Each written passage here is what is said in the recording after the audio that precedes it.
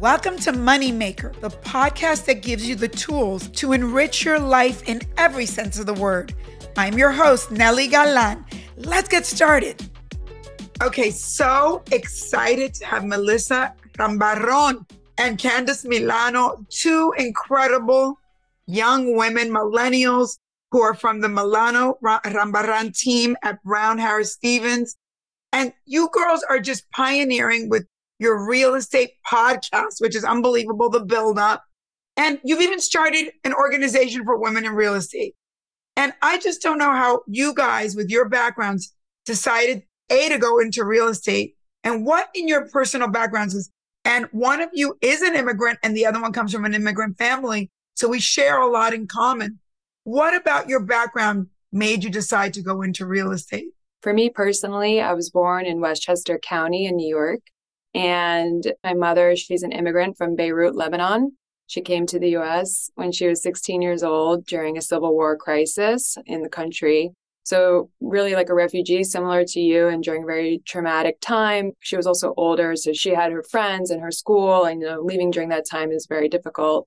And my father, he's a first generation Italian, born in Brooklyn, New York. So I'm from New York, and I moved to New York City to go to college. I went to Pace University in Financial District in Manhattan, and I studied business. I actually also studied Spanish. I'm not Spanish, but my mom speaks 5 languages. And so I love languages, and I'm a little embarrassed that my Spanish isn't as good as it should be, despite the fact I have a degree in it. But I really enjoyed the process of learning another language in a very deep way, and the culture and all of that. So despite having the 2 degrees in business and in Spanish, when I graduated, I still, like many, had no idea what I wanted to do. One thing I knew for sure, though, is that I wasn't going to work for anybody. I couldn't do the corporate scene. I couldn't climb that ladder. I couldn't get myself to being in an office 9 to 5. That just was not for me. I knew that much. So that left me with one other option, which was to be an entrepreneur. But that's a very vague and broad path in life. And so I was like, well, what am I going to do to make money? And one thing that really piqued my interest was real estate investing, to be a landlord, to get passive income. I'm like, this is great. I don't even have to work. And I can. But how did you even know about passive income and all that stuff? Because most young people don't have a clue about anything financial. Yeah, I was definitely in that bucket myself. I can't even remember how I first uncovered it. I think that I wanted to just find a way where I didn't have to work, and I was researching. And that's kind of how I came across franchises and other things. I think it was through my research. And I really liked the idea of real estate investing because it's tangible and I could wrap my head around it. And no one in my family is in real estate. So I didn't have any guidance from that perspective. A lot of people do have that. So I had to do all of my own self-education and research. And I had a whole plan. When I was in college, I was working as a waitress. And so here in the city, you can make quite a bit of money waitressing. So I had saved quite a bit of money. I didn't have enough money for a down payment for a building in Manhattan, of course, but I was going to buy something back in Westchester, where I'm from. And my plan, my strategy was I was going to buy something along a town on the Metro North Railroad train, which goes from Manhattan to Westchester and further up in New York. It also goes into Connecticut. So I was going to find a town that was up and coming on that train path. And I figured it'd be smart because of the commuters to New York City and such. And I even found the building. It was a 3-unit building, and I had enough money for that down payment. And before I pulled the trigger, I was like, I don't really know anything about what I'm about to do. And I just don't want to blow this savings that I worked so hard to have. So it took a little bit more time before buying it. And across that pause that I had, I met somebody who owned a boutique real estate brokerage. And I was like, let me pick his brain. So I met with him. And I told him what I wanted to do. And he's like, you should get your license, because if you do, you'll learn the industry and you'll make better investments. And I was like, that makes sense. But then he also misled me by telling me that I would make money so easy. And that wasn't true. So I did get my license within a month of speaking to him.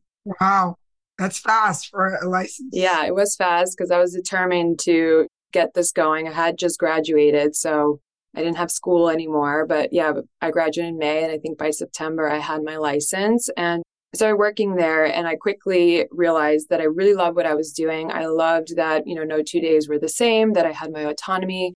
I love New York City. I loved going around and seeing the tremendous real estate that we have here. but I definitely knew I didn't know what I was doing. And because I didn't know what I was doing, I couldn't make any money.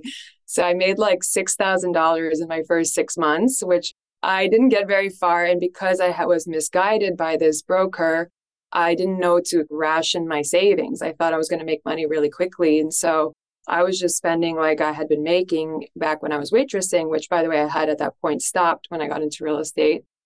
So I blew through that savings for that building within the first 6 months. But what was interesting is that I knew I found my passion, because a lot of times when you're not making that instant return and you love it, then that really proves to yourself that you found what you love to do, because it's easy if you're making tons of money to confuse that for really loving it. But I wasn't making money, but I really wanted to keep going at this. And so I decided I needed to learn, and I joined a team so I could learn the business, gain some skills. And it was actually on that team that I met Melissa. Melissa, you are an immigrant. Yeah, my story was a little different from Candace's. I'm an immigrant. I came here when I was 16 years old from Guyana, South America, landed in the Bronx, went to high school there, went to college, same as Candace here in New York City. So we are all through New York City. That's all we live and breathe right now. And after college, I was a journalist, but I realized very quickly that was not my passion. So I took some time off. I got married. I had a baby. He's now 12. Oh my God, you don't look old enough to have a 12-year-old. You're kind. Thank you. I took that time off, raised my child for about 4 years or so. And I started thinking, okay, I want to go back to work, but I did not want to be a journalist at all. And as most women in general, they often look at real estate. They think it's very flexible in their time. And so I decided to give it a go, because we bought our first home within that time period. And I realized that a lot of the brokers were not very knowledgeable. I felt I knew a lot more doing my own research. And I'm like, hey, I could probably do a better job. And decided to get my license, started at a very boutique agency. And I realized I really love real estate. I love that no 2 days are the same. And there's no cap on the income, which is nice. And after that small boutique agency, I just had a bigger vision for myself. I wanted to get into new development, sales and marketing. And as such, they didn't really give me that support. So I moved to the city and I joined a team because I needed that experience. But when you say you moved to the city, you moved the husband, the baby, everybody. No, we were living in the suburbs and I wanted to have more of that exposure with new developments in New York City. So I moved my business to Manhattan and I had to take a few steps back from where I was, but that's part of that mentality that you just want to get forward, but you sometimes have to go backwards a few steps. And I actually joined the same team, and Candace and I joined about 2 or 3 months apart, and that's where we met. And so many young people today don't even want to work anywhere. They want to be influencers and do content. And yes, you guys are doing content to help build your brand, but do you think it's your background? Do you think it's part of being a New Yorker? Do you think it's part of being immigrants or kids of immigrants that you fell in love with something that is very meat and potatoes and very solid and asset-based? Yes, that's something we talk about a lot, the challenges in this industry and the work ethic. And so it has very much to do with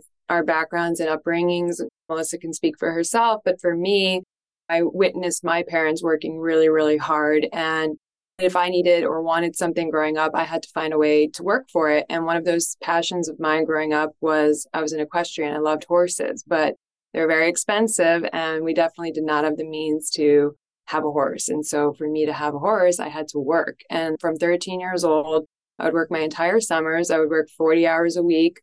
And then during the school year, I would work weekends and I would go every single day after school. And I did that from 13 to when I graduated high school. And during that time, I was able to have a horse and compete, and it was the best experience of my life.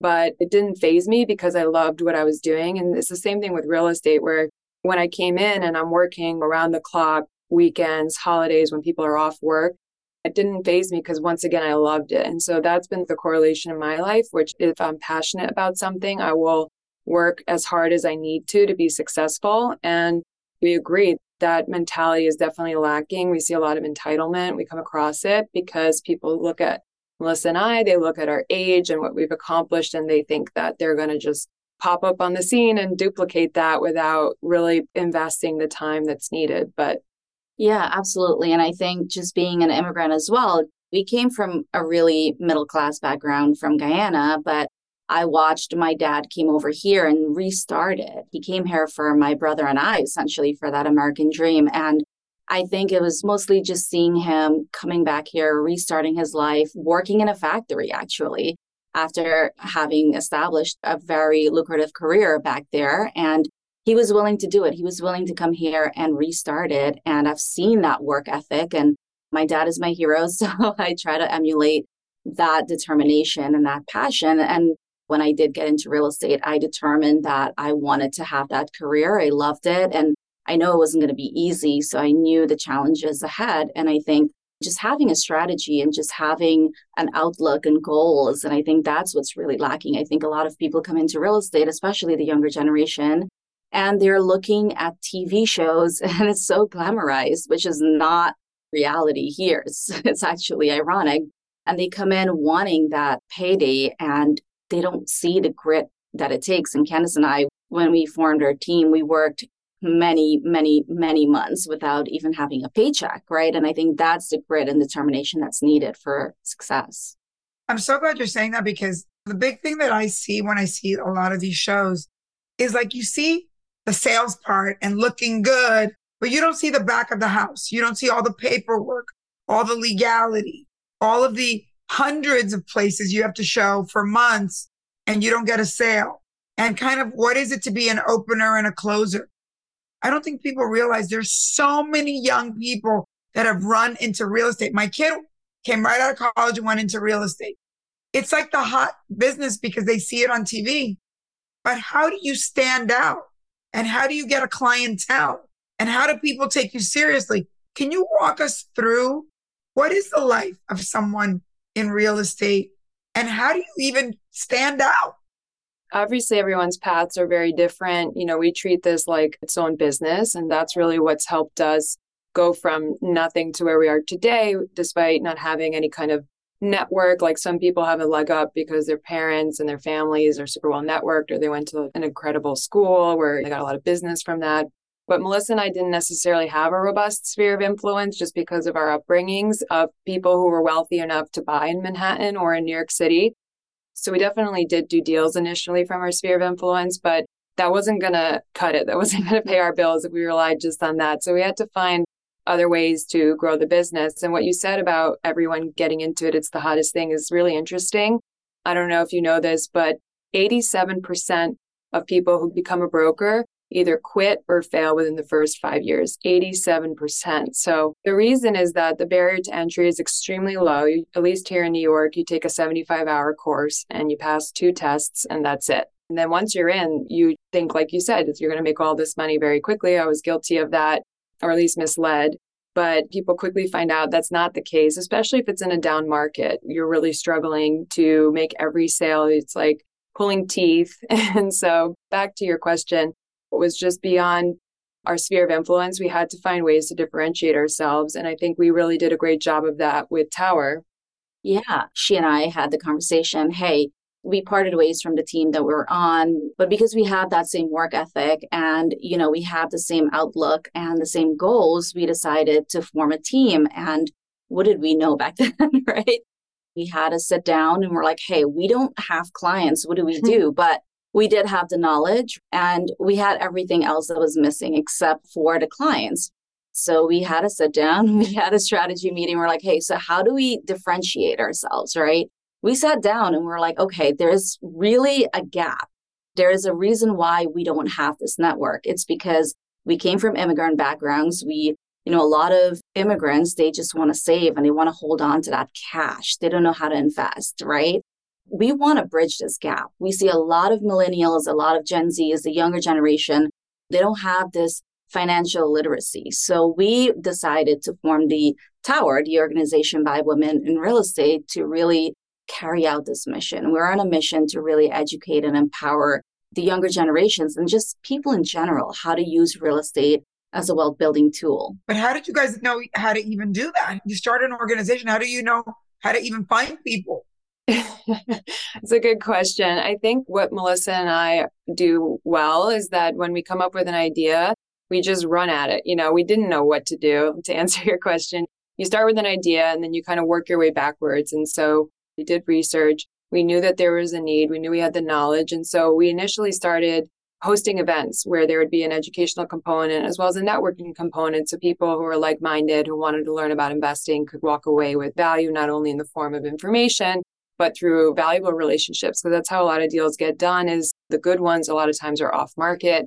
So you need to have a really good network. And so we were there curating events. And how did you get people to come? Did you do it through social media?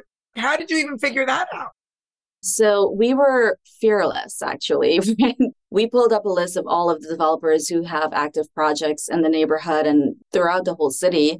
And we were cold emailing them, and they responded. They were interested, and they came. We actually signed our first building within 6 months of forming our team because of this cold outreach and because we had the knowledge, but we just couldn't get into the room. So we got them into the room with this organization, and they were curious. They were like, what are these two women doing? Who are they? And they came, and because they came and we were able to speak to them in a professional, educated way, they listened and they trusted us enough to sign us. When you say they signed you, what does that mean in real estate? It means that they trust us enough for us to represent the sale of their building, to market and sell it. Wow. So it just goes to show that it's what I said in my book, to be chosen, you have to choose yourself. If you put yourself out there as an expert in an area and you just put yourself out there, people know that you even exist. So that's a key component. And from there, how did you keep getting more and more people in your network? Yeah, so we did hit a roadblock like anyone in business. We had COVID. And so in COVID, we could no longer do our events. So like many people, we went to the virtual route and we hosted webinars, but in a very tasteful way. As you know, everyone was really hungry for information at that time. Like, is the world ending? Is New York dead? And all of this. So we were able to provide really timely insights from, experts in our industry, and people just ate that up. So we actually were able to grow Tower through COVID by just adapting to the climate we were in. And because a lot of people in our industry took pause, which we totally understand, it was a very scary times, but we were the only ones really in the new development space that we could see that were really being active in a meaningful way. So that caught developers' attention. And we were top of mind when the time came to sign more projects coming out of development. So we were able to grow our business from the earlier parts by being really present during COVID, and obviously by providing results. Because at the end of the day, if you don't know what you're doing, you might get the first building, but you're not going to get the call for the second one nor the referrals. So referrals is a very important way to grow your business, and you're only going to get that if you can provide results. And I think during COVID, of course, everyone was scared, like Candace mentioned. But I think for us, what really differentiates us is we had perhaps like the first week, oh my gosh, what's happening? Is the world ending? But we had, again, our sit-down meeting and we're like, okay, how can we capitalize? Because there's always opportunity amongst chaos. And so we're like, all right, well, everyone is on their phone, right? Everyone is looking at their phone. Everyone is wanting to know what is happening. There's so much uncertainty. And I think that's where we came up with our plan. Like, okay, well, let's go back to our mission of educating and empowering. But we can't do it in person. And that's how we came up with the idea of just this webinar. And we were top of mind, right? A lot of brokers, not to their fault. It was a really bad time, of course, but they kind of fell off, like Candace mentioned, that high percentage. And we're just super resilient, which is one of our strengths. So you're trying to represent commercial buildings at that time? We only do residential. So thank God you were doing residential buildings, but what happens when you're a commercial agent and something like that happens? I mean, it's like from one day to the next, you have no business, right? Super scary. They actually, as you know, locked down here in New York. We weren't allowed to work for 4 months. And if we can't work and show property, we can't make a living. So it was a very, very scary time. And so despite the fact that residential was in a better place than commercial, no one was buying residential either. No one's just buying sight unseen in the midst of a crisis, and no one knew where the market in New York would go. So we feel for that position that I think all brokers and a lot of people in many industries were in. And so I think once you kind of get over the initial shock, which we both had that moment where we obviously experienced that and you're not thinking super strategically. But after that, like Melissa said, you have to just see where is the opportunity in this crisis, because there always is one. You just have to take the emotional piece away from what's going on around you so you can think clearly and come up with a plan. And if your plan doesn't work, you adapt it and you try something else, but you just have to keep going forward. There's just no stopping. There's no quitting. During that period, you guys didn't think we're going to have to go do something else for a while? I think we thought it, but we never actually allowed us to even really consider it. I mean, it was scary. We made $0 during that period. I think what was optimistic around that time, though, is as soon as, everything kind of opened up a little bit and we were allowed to work, we did sign 3 projects during COVID. So we were like, okay, so we have something to look forward to, again, because of just being top of mind and just educating our audience. So they reached out to us and we did sign this project. So I think that was our little glimmer of hope that we always try to be super optimistic about. And one thing that helped, and you talk a lot about this, is that we both lived very beneath our means because of our income structure, the fact that we're commission only, we don't have any steady paycheck to rely on. We would live in very affordable homes and keep our carrying costs low. So while we were barely making any money during that time, we didn't have a lot of overhead. So that also helped as well.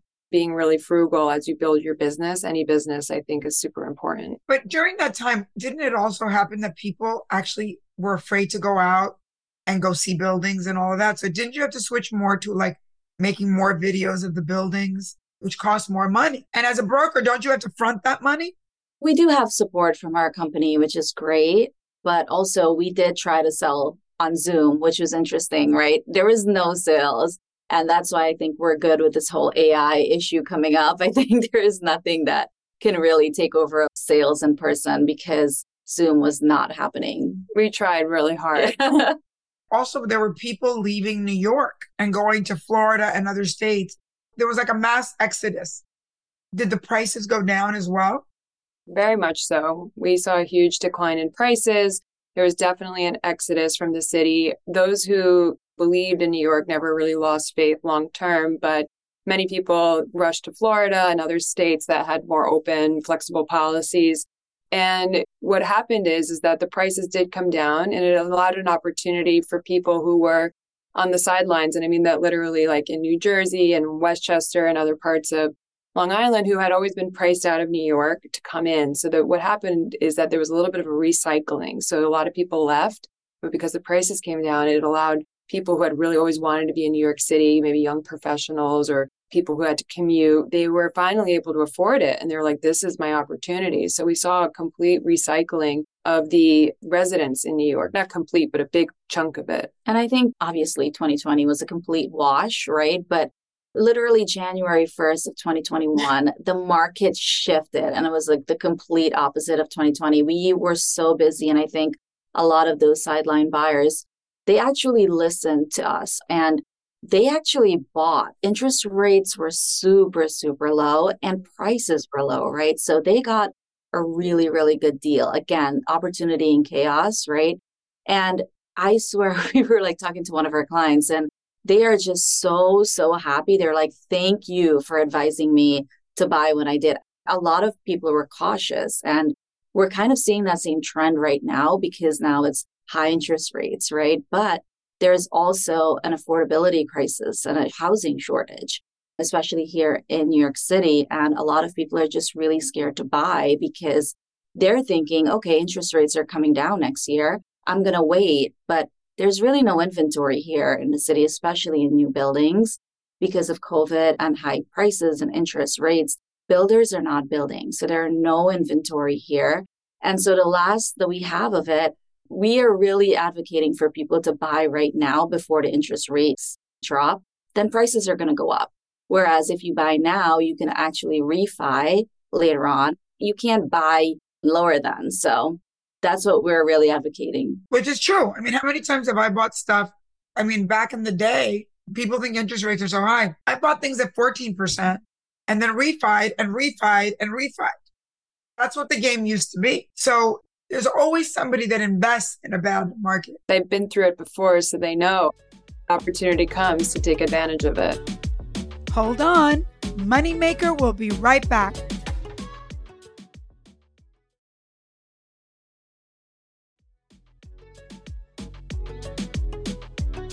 Let's get back to the show.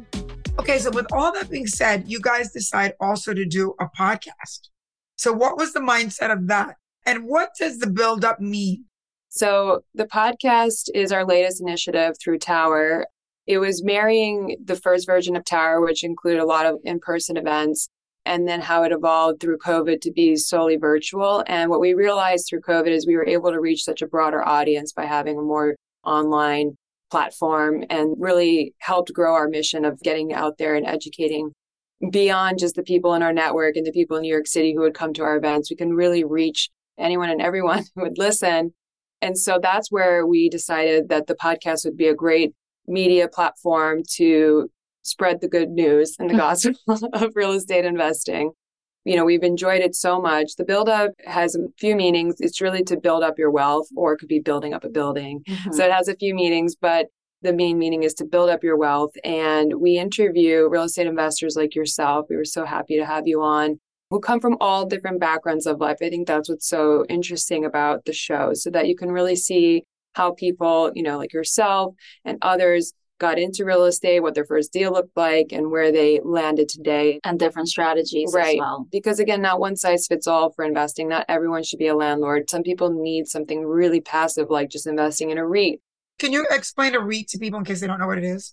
Yeah. So it's similar to like a stock, where you're able to park your money in this real estate fund where you literally do nothing. And it's the same idea as a stock, but it's just based on real estate companies. And so right now is really interesting. Like, I'm invested in a big one. Starwood is like a big national landlord.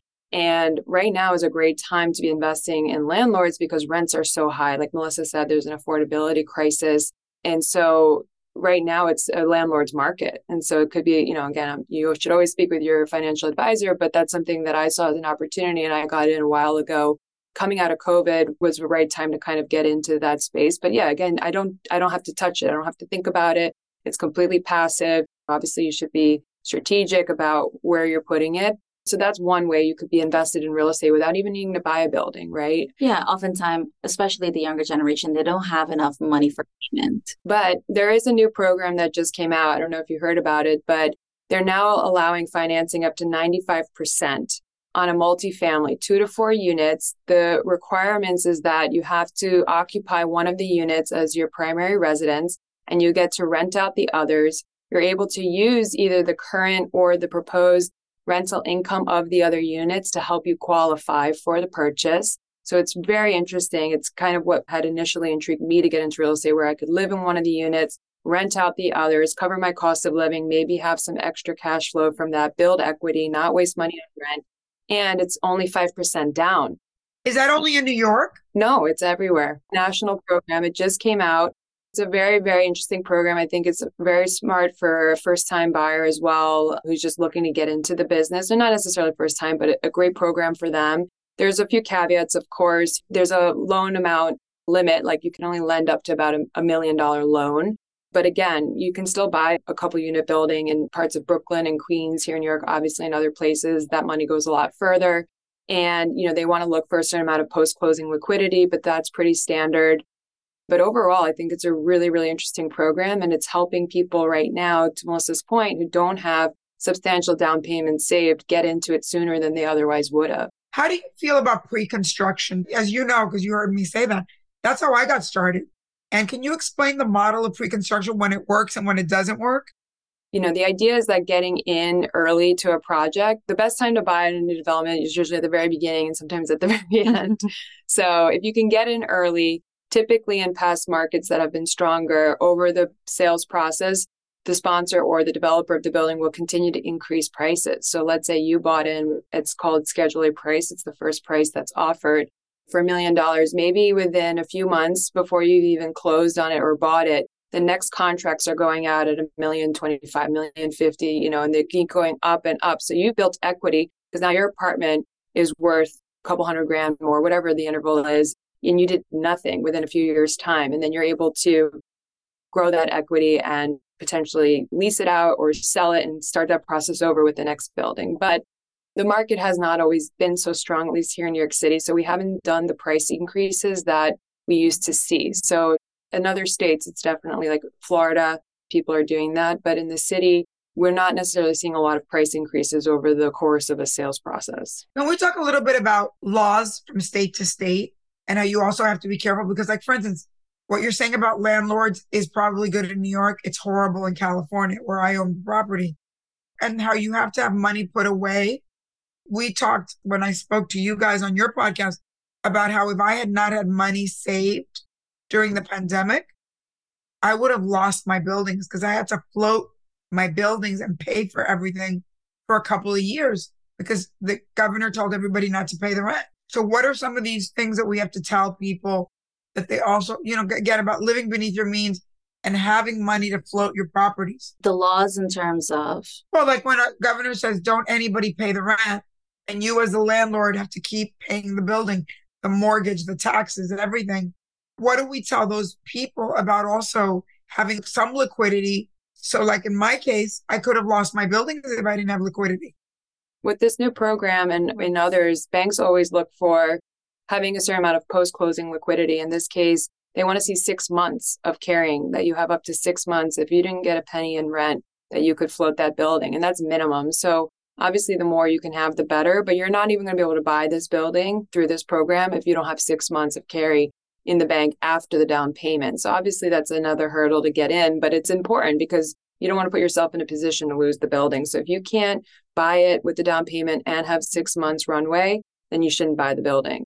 And I think even as a primary residence here in New York City, in terms of co-ops and condos, you have to go through a board process to get approved. And they do look for that as well. Some condos, co-ops, they look for at least a year. 2 years in most cases. Yeah. It's good for people to know that.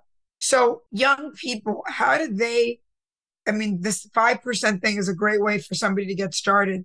But when you live in New York City or Brooklyn or whatever, where everybody's spending their last dime, and as we know, most young people are being subsidized by their parents because who the heck can afford to live there? And California, Los Angeles is the same now. Miami, where I am, has become very expensive. Are you worried that people of your generation can't get in the door? Definitely. I think that if there was more work ethic and they were willing to maybe have a side hustle, that would help supplement the savings because most entry-level positions in New York barely cover your cost of living. So it's really difficult to save on top of that. So you either have to be willing to live at home. We had one guest on our show where she wanted to buy. She didn't come from a family where they could just gift it to her, but she was from Staten Island. And so she decided to live at home for 2 years. And she's like, it wasn't, a popular opinion at the time. I was really young and I wanted to obviously be in the city like my friends, but they were paying, $3,000, $4,000 in rent. And I was saving that money. So there's different ways to do it if you really want to, and you set your mind to do it, whether you live at home, live beneath your means, save, hustle for a second job to have that additional money coming in. There's ways to do it. You just have to be willing to sacrifice. You're not going to have it all at once, right? You can have it all over time. So people have to know that and be willing to kind of pay their dues. And I think too, in this generation of social media, we see a lot of young people, they would prioritize going away to Europe for these trips or go to these Michelin star restaurants, right? So it's more about living in that instant gratification kind of mindset rather than experiential. Exactly. Instead of having goals and strategy for the future. And I think that's really the biggest hurdle. But if you were to do what Candace just mentioned, and also build a team of professionals around you, the brokers, the lenders, you kind of have to have your whole team aligned for when you are ready, because there are always opportunities. And if you're aligned with the right people, then you can really get into it and own your home. I find that that's such an important lesson because I, who am older than you guys, I have so many friends my age. They say to me, did you just make way more money than me? And I go, no, you were like buying a Jaguar when you were 28 or 30. You were going to Europe. You were having all these experiences. And I always say, sacrificing is not suffering. You're sacrificing for something greater than you. But later on in life, when you're older, when you're the mom in the group and you're dead broke, it's not pretty to be dead broke as you're getting older. That's when you want to go on the trip and want to do all these things. And if you don't compound your money early, it's not going to happen. So what's the advice you would give young people on why this asset class is still the best one? And what are the things that you recommend they do so they can get in the door? If you just look at property values historically from the beginning all over this country, you'll see that over time, they do appreciate. Of course, they go up, they go down, but over a long enough period, home values in this country appreciate. So this is a long-term investment. If you get in, you can buy something so that, again, you're building equity and you're not wasting money on rent. And over a long enough period, that home will appreciate. And so that's a very unique asset type, whereas things like the stock market and other investment vehicles are not as stable. But some of them can generate quicker returns, which is enticing to people. And maybe it's good to be diversified in different types. But real estate is a very sound long-term investment. And you can't really mess it up if you hold it for long enough. Like over enough time, it will appreciate. So and it is tangible as well. Right. And there's different ways to monetize the asset, which is interesting. Like even if you outgrow a space, you could always rent it. And you can also appreciate its value by renovating it over time if it starts to look dated. And so there's a lot that you can do to manipulate the investment over time. And that's what's really special about it. And as far as to get in and like to your point of like, what can they do? I think like Melissa said, the first thing is you have to really educate yourself because we know what it feels like to know nothing about investing. And so you have to start to listen to podcasts, do research, start to just hear all of the different ideas that are out there because it's definitely not one size fits all.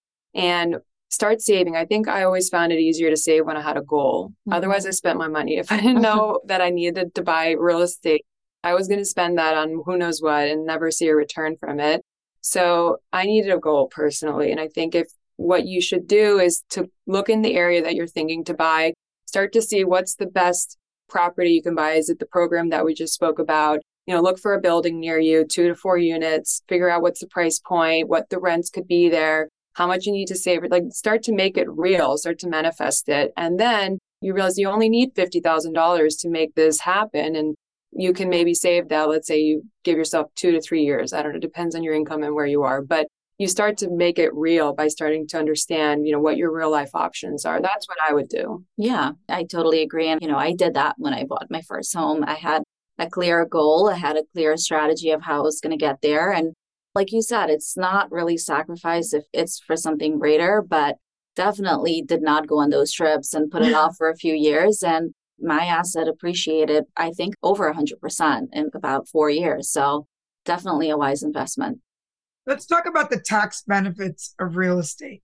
The American tax system really does reward you for investing in real estate. And that's kind of the other secret hidden truth, that you're going to do much better in saving taxes by owning real estate. You are, whether it's by your write-offs, the mortgage interest and all of that, but also depreciation as well. Depreciation. And then the big one is the 1031 exchange. My favorite. Your favorite. Basically, if you sell a property, you're given a certain amount of time to roll that profit into new property so that you defer the capital gain tax, which can be quite significant depending on if your property really appreciated over the time that you owned it. And so you get to defer that tax and buy an investment property. You have to rent it out for the first 2 years. And after that, if you want to live in it, you can, but it has to be an investment property. So it's a model that we see people do it religiously for decades. I do it religiously.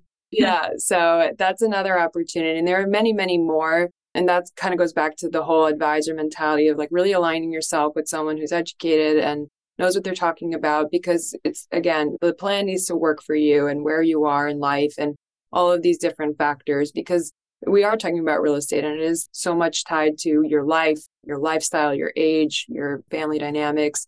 So it needs to be catered to you. But that is another really big thing that people don't talk enough about, is the different tax advantages there are of owning real estate. And how about the idea of putting properties that you buy in an LLC? Why is that important? Most people do that. I think it definitely provides some separation from you and your personal assets, right? And so you're able to do more write-offs that way by having the LLC ownership. Also, it does provide, in many cases, a layer of privacy as well. And that's important to some of our buyers too, to not necessarily have like their personal name on all the properties that they own. So that's a lot of what we see here. I think also if somebody sues you because they fall in your building, they can't sue you personally. They're suing a company. And so the liability is only within that company, which is why it's a pain to do it. But it's very important to do it because it's happened to me. And it really protected me from really, really, really bad things. I want to hear from both of you. You're both so directed. You know what you want. And I just love that because you're young and you have everything ahead of you. What do you want for yourselves, for your company? And I always thought, I want to own my building for my business. I want to own a place in my country of origin. Well, it turned out that's communist. I can't do it. So Miami had to be the next best thing. I always took pictures of buildings I wanted. And I always said I also wanted to buy a church. And now I bought a church too. What's your vision for your business and your vision for yourselves in real estate and in wealth building? Personally, for me, coming from that immigrant background and just coming over here for that American dream, I think my mission is to really educate and empower women. I think when women have financial security, they're able to strive for the stars and the moons, right? Rather than being stuck in perhaps a bad relationship or situations where they don't feel empowered. I think once you're educated and you do have that financial freedom, you're free to do a lot more. And I think through Tower, what we've been building is just really empowering not only women, I think just everyone in general and how to really invest. And I think that's personally a mission of mine because I didn't grow up with that. I didn't have that opportunity, right? And I want to provide that. And I think that's why Candace and I really align because we share that mission and that purpose. And to see that fulfilled is just really, really rewarding. And I align with you too. And then how about for you, Candace? Yeah. So of course, on the business side, and also, it's hard to separate it because real estate is not a job. It's a lifestyle, at least what we do. And that's something that I learned early on as well. So our business interests and our personal interests are always somewhat overlapped. And so as a person and as a businesswoman, to carry out that mission, Melissa said, to see how I can help others so that they don't have to go down a decade-long career like we did to find the confidence and knowledge to make sound investments would make me feel very fulfilled as a professional person. And again, it has even greater impacts beyond just, wow, we help them build wealth. But again, that really plays into their own self-esteem, their own opportunities. And so it really is helping a person beyond just, okay, you made some great investments. And so I think that that's something that we both really align on as professional women. And then personally, I would love to take some of my own advice and continue to invest. Like I have started the process. It took me longer than I wanted to because like I told you, I spent all my savings early on trying to get my business going. So I didn't get started on the investing side till later because it took such a long time for us to have an income beyond what we needed just to live day to day, like to have extra savings, like we spoke about, to invest. So I have more that I want to do in that area. I want to buy more buildings. I want to own more real estate. I want to see that part of my portfolio flourish more. It started, I've definitely planted the foundation, but I would like to see more in that area. Do you feel, coming from all of our backgrounds, that when you go into real estate, because you can see so easily that other people have built massive wealth in real estate, that it is possible for all of us to do that in our life? Absolutely. I think for me personally, I always think big, right? I always was the one to have these dreams, but not just have dreams, right? It's to just really go out and execute against that. And I think that's why Candace and I are just so aligned in our partnership, is because we have these big ideas and big missions and big dreams, but we execute and we always think it's possible. There is that fearlessness and that determination to really achieve our goals. And I think not have self-limitations. And that's what's so cool, obviously beyond investing, but back to the brokerage, is that you get what you put into it. So there's no income cap. And while that can be a detriment in the beginning, once you get it going, it's really exciting because the sky's the limit. You can make as much as you can possibly dream of and work towards. So that's what's exciting about our industry. You're not in a salary with a cap and you're looking for your bonus and, 20 years from now, you'll make a little bit more. So it's a very exciting career path, but it's also, a very difficult one. Tough. Well, I just have such admiration for both of you because you have hustled and you have not just taken the status quo. And I know I'm going to see two very wealthy women, and it's good for you to hang with me, because if you had told me that I came from a communist regime, that I worked in TV, which sounds very glamorous, but some years you make money and some years you don't, and that I would have made 5 times the money in real estate than in my TV life, which has allowed me to be a multimillionaire, I would have never believed it myself. And only in this country can women like us in one generation become wealthy. And so I think it's beautiful to see both of you, and also the time you've given to give back to other women on the way up. But I know you're both going to be mega, mega, mega successful. You already are, but you're going to even be more. So thank you so much for sharing your beautiful story with us. Thank you. And thank you for years as well. And we are very inspired and definitely want to continue this dialogue. It's been great chatting. Thank you, Nelly. Thank you for your time. Thank you both. Moneymaker is a production of Money News Network. Moneymaker is written and hosted by me, Nelly Galan. Our executive producer is Morgan Lavoie. Thanks for listening. See you next time.